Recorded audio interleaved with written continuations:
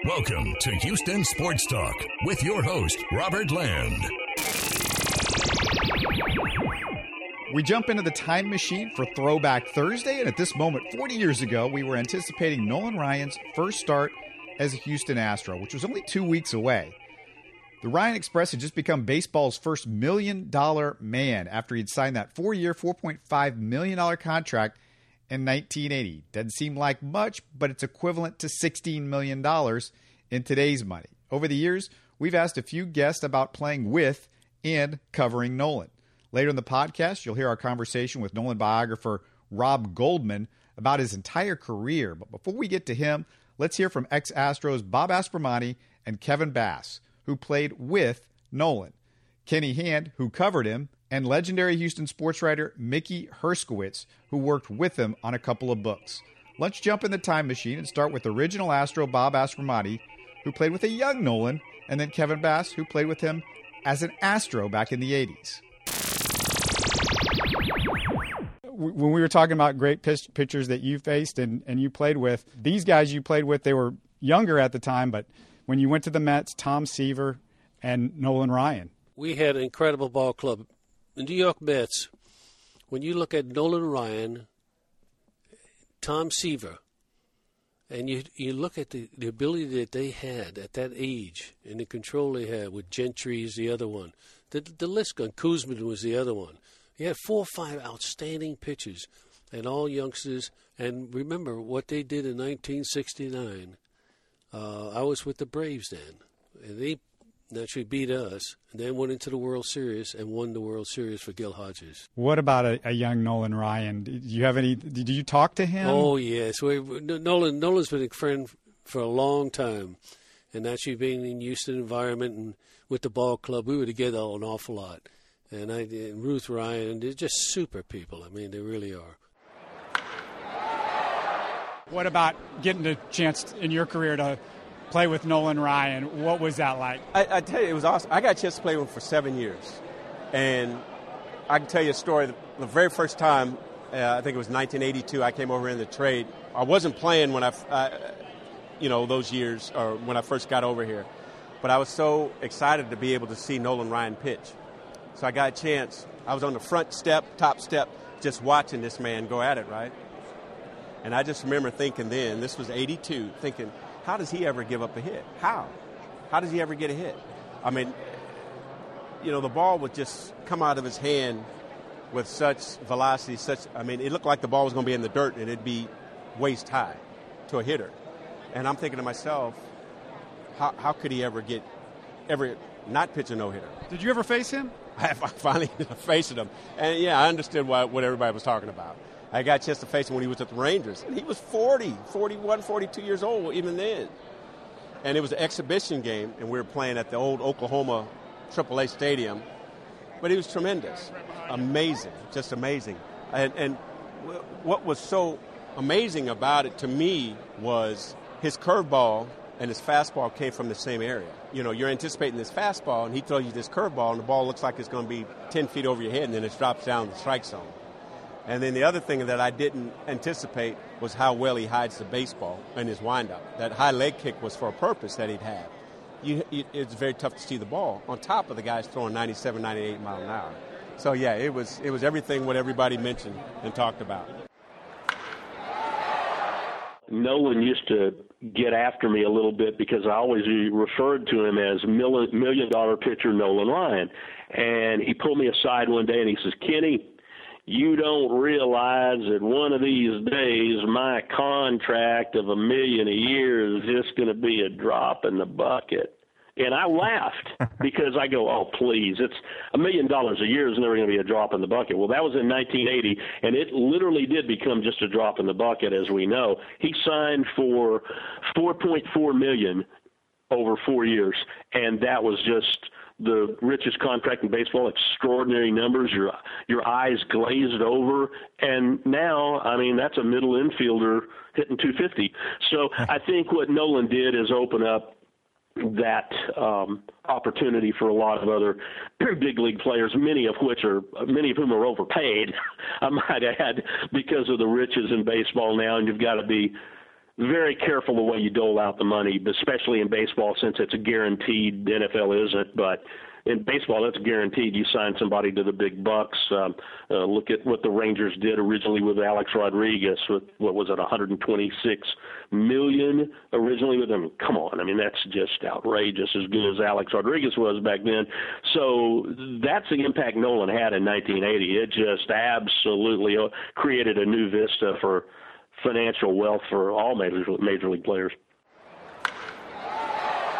What was the most surprising thing that you learned from that book with Nolan Ryan, just learning about Nolan and his personality? I think the fact that Nolan really has a great sense of humor and how funny he was. People didn't realize he was thoughtful and bright. And, of course, he ended up running the Rangers and doing a great job of it. But he was quiet and he was shy for most of his career. And he sort of bloomed and blossomed by the time he got to Arlington. But I remember late in his career there, his wife, Ruth, who's just a lovely, beautiful person, decided she wanted to go to the Nolan Ryan fantasy camp, but not as a spectator. She wanted to play. And Nolan tried to talk her out of it, and she was just insistent. She wanted to be involved and wanted that experience. So he let her sign up as a camper. They went to their training camp. Ruth put on the uniform, got a bat and glove, and she actually batted against her husband. She got in the batter's box, and she told me that she actually made contact.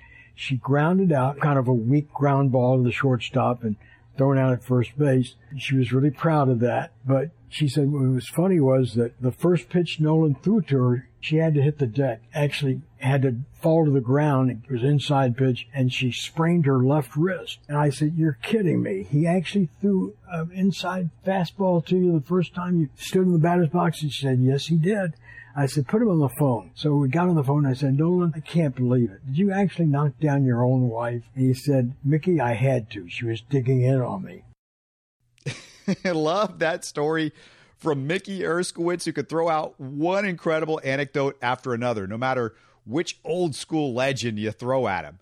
Now let's move to Rob Goldman, who put out a tremendous Nolan bio called The Making of a Pitcher. My old co-host R.G. Seal and I caught up with him when the book came out 6 years ago. And as you're about to find out, his relationship with Nolan went back a long ways. I first met Nolan, I met him as a fan in 1970 at the Shamrock Hilton in Houston, where the Mets were staying. And I had everybody on my ball. I had signed, got autographs from everybody on the team but Nolan. And, I was wondering why I couldn't find him. And turns out, he lived in Alvin, so he wasn't with the team. So finally, the last day of the homestand, I got wind of it and I knocked on his door, and Ruth Ryan answered, and she was just nice, and Nolan was as polite as ever. And I was only 12 years old, but I was very struck by their compassion, their empathy for a young fan. 2 years later, I was hired as a substitute bat boy for the California Angels. That was 1973. And I got to know him in a different way. Nolan has one good quality. He doesn't judge people by the money they make or their stature. If you're a good person and you work hard, he's attracted to character. So somehow we hit it off. I like country music and horses, and we're both pretty sincere, authentic people. And we hit it off, and a friendship developed. And I was bat boy for 3 years. And I took off and chased a girl, and I came back later to the Angels, and we established the friendship again. And I've known him ever since, the early 70s. And so it's been a long, wonderful relationship, not just with Nolan, but with Ruth, Reed, and Reese, the whole family. Well, we'll start off from the beginning of Nolan's career. And in his first game, he comes out in relief. He retires his first batter, Hall of Famer Hank Aaron. But then Joe Torre hits a home run. The Mets gave him his first start soon after that at the Astrodome in Houston in front of his family. But he didn't get out of the first inning. He was pretty frustrated. So what he decided to do long term at that point kind of might surprise a lot of people. What was he going to do that off season after that start? Wherever he went prior to, the majors, he could just overpower people. But he found out very quickly with that game with the Braves that you mentioned, Joe Torre, he hit his best fastball over the scoreboard. So he realized that, he just couldn't throw hard and get major leaguers out. Sooner or later, they're going to time him. So he had to rethink things, this thing, well, maybe I won't be a career.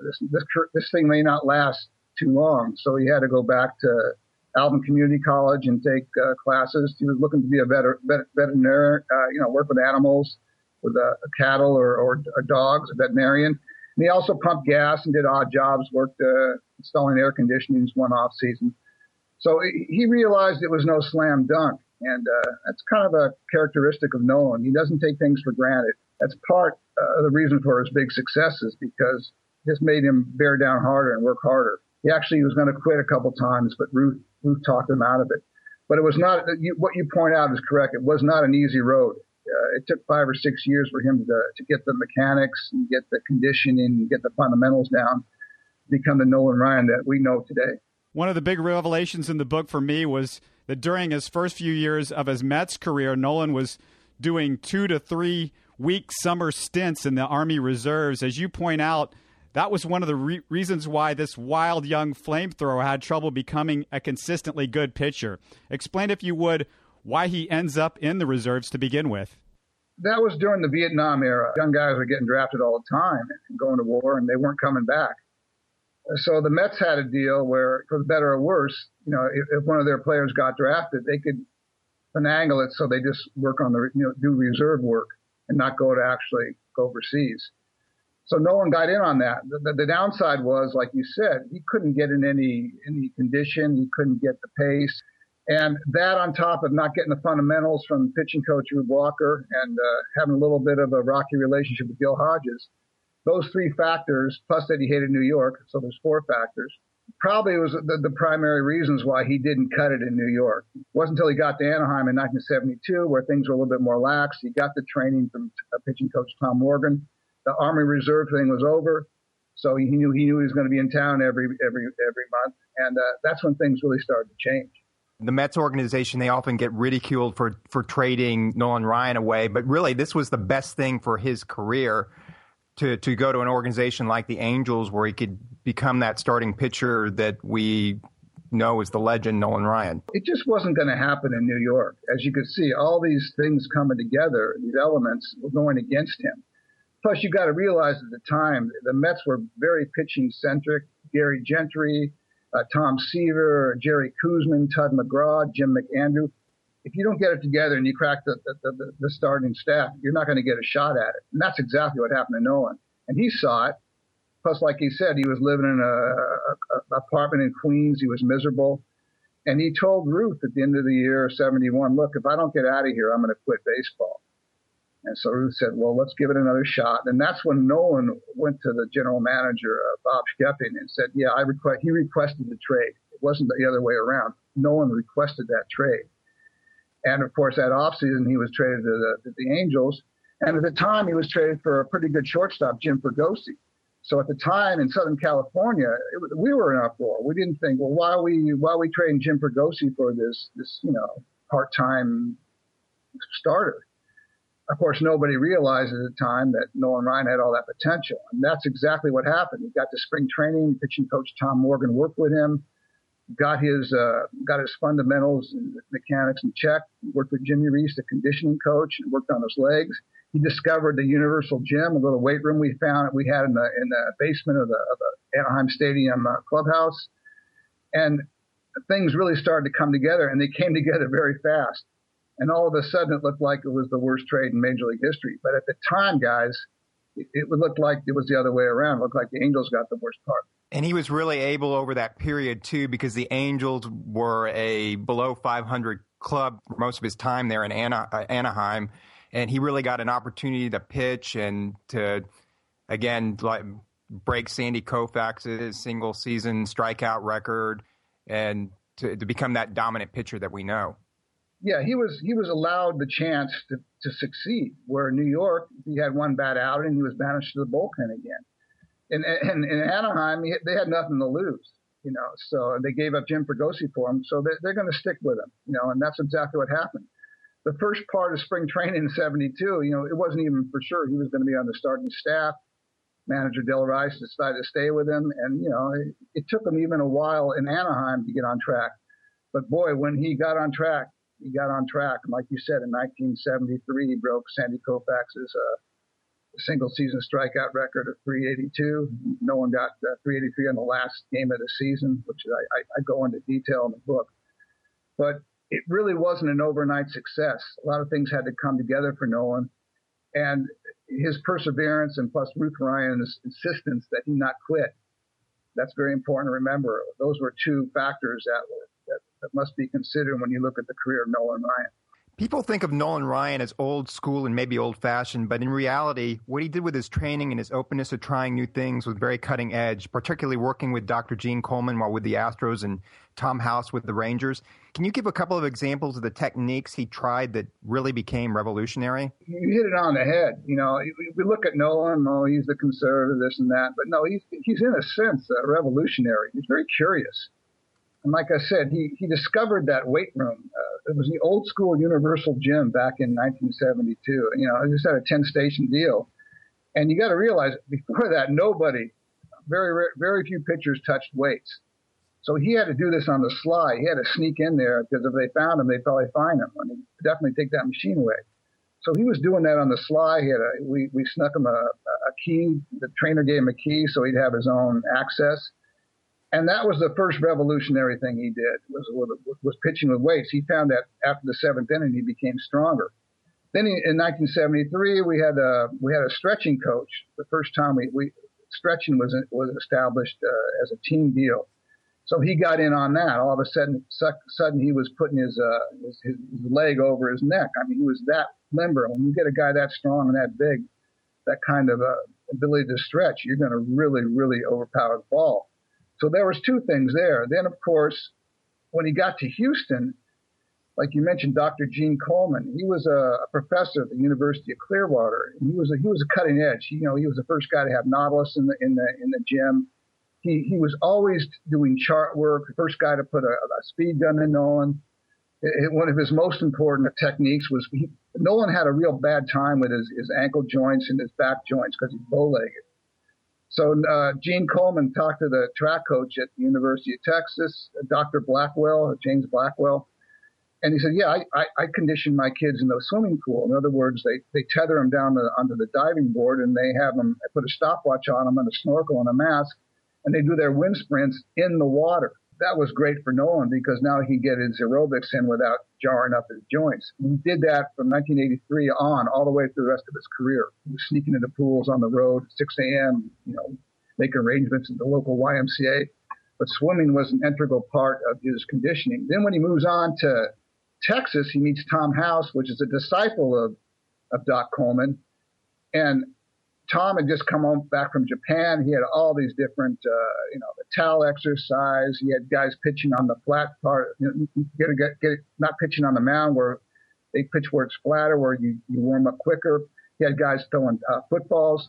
So the combination of Tom House and Gene Coleman, they're a big part of Nolan Ryan's ability to pitch as long as he did. Nolan always gravitated towards the smartest person in the clubhouse. And it was just lucky and fortunate he had these guys where they were during that time of his career. After all these years, it's still mind-boggling that two organizations let Nolan Ryan go when he wanted to stay there, first with the Angels after the 1979 season, and then with the Astros after the 1988 season. Nolan had different relationships with the owners, calling the Angels, Gene Autry, as good an owner as there is in baseball. With the Astros, Dr. John McMullen, it was always distant. Can you explain the personalities of both of these owners and how their different handling of the situation ultimately led to the exact same result of Nolan leaving town? Like you said, Gene Autry, he was Nolan's favorite owner. He was just a good, decent person. The problem with Gene, he delegated all the power to his baseball people. So he was hands off. That's just the way he worked. So he gave all the power to Buzzy Bavasi, the general manager in 1979. He said, go, let Buzzy figure it out. Now, Buzzy Bavasi is old school. He was, he worked with Drysdale and Koufax and he ushered in Jackie Robinson. He's used to calling the shots. And this is the start of the age where agents started coming into baseball. So now Buzzy didn't take to that. He liked calling the shots. He didn't want to deal with agents. So that was the problem. The problem wasn't Autry versus Ryan. Had Autry known about all this and he was going to lose him, he probably would have just gave him whatever he wanted. But he delegated the power to Buzzy Bavasi, and of course, it was a personal deal with Nolan's agent and Buzzy. And finally, they just had enough. And what's sad about that, Buzzy had offered Nolan a package at the start of the year. Had Nolan taken that, he would have stayed. But by the time the negotiations started in earnest at the end of the year, everybody was in on it. Houston wanted him, Japan wanted him, the Yankees wanted him, Giants wanted him, and the Angels just got outpriced. Austria has always said that was his biggest regret, not going directly to Nolan. And Nolan actually mentioned that to me. Maybe I should have gone to Gene directly, but that just wasn't the way it was done. Now with Houston, John McMullen was kind of the opposite of Gene Autry. He was not personable. He was a good businessman, but he was just kind of cold. And he too delegated some of his powers to his general managers. At the time Nolan left in 1988, there was 3 or 4 pitchers making more than he was. I think, Mike Scott, Joe Niekro, they're all making more than Nolan. Nolan just had that basic $1 million per year.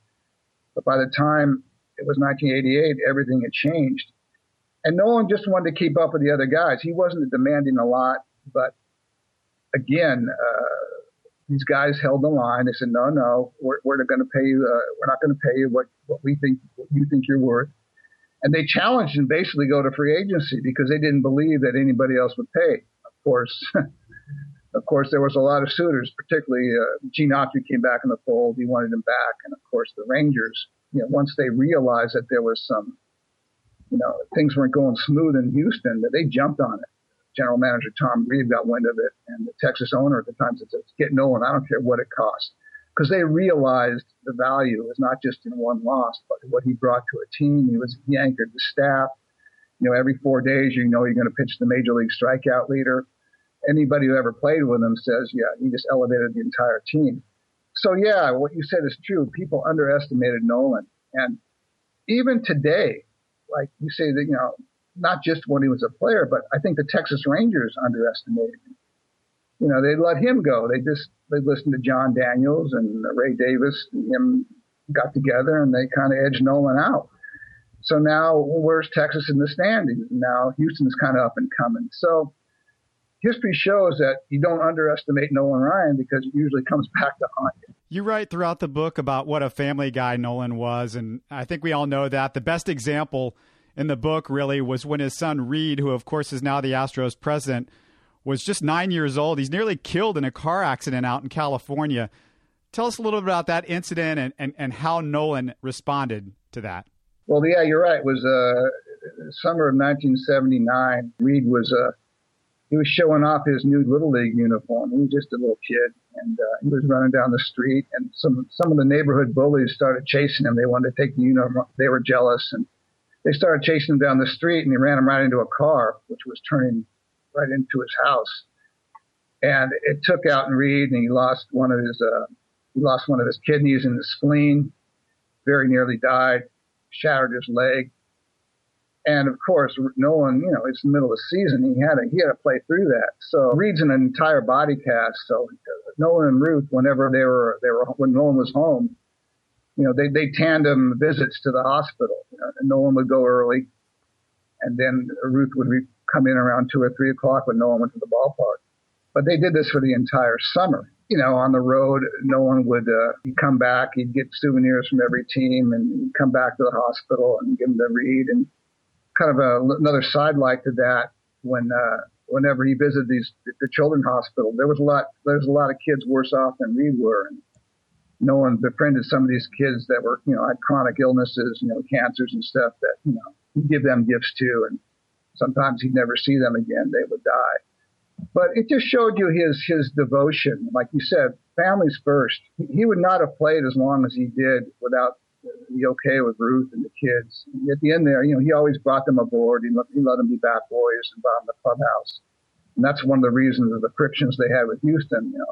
Dr. McMullen says no kids in the clubhouse except on Sunday. Well, that really irked Nolan.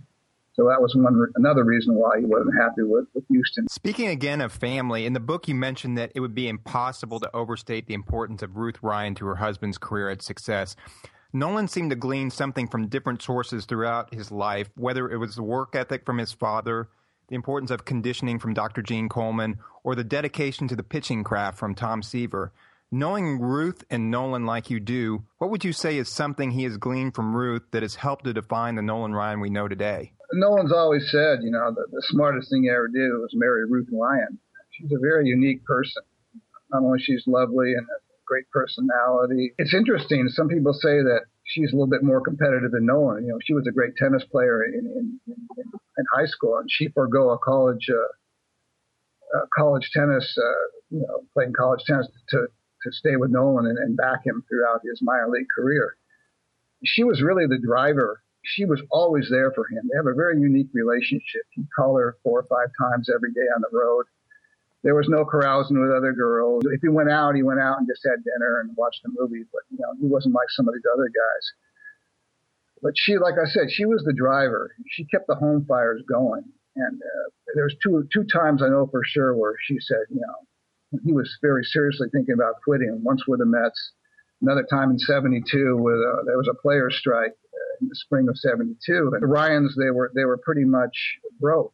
And Nolan says, this goes on another week. I got to get home, because Reed was just born, so he had to support a family. And Ruth says, no, let's give it another week or so. And so he stuck it out. So without Ruth Ryan, there would be no Nolan Ryan as we know. She was his rock. Nolan's a very stoic, strong person, but I don't know where he'd be without Ruth Ryan as far as his baseball career. In the book, I say, this is not just a baseball story. It's a love story.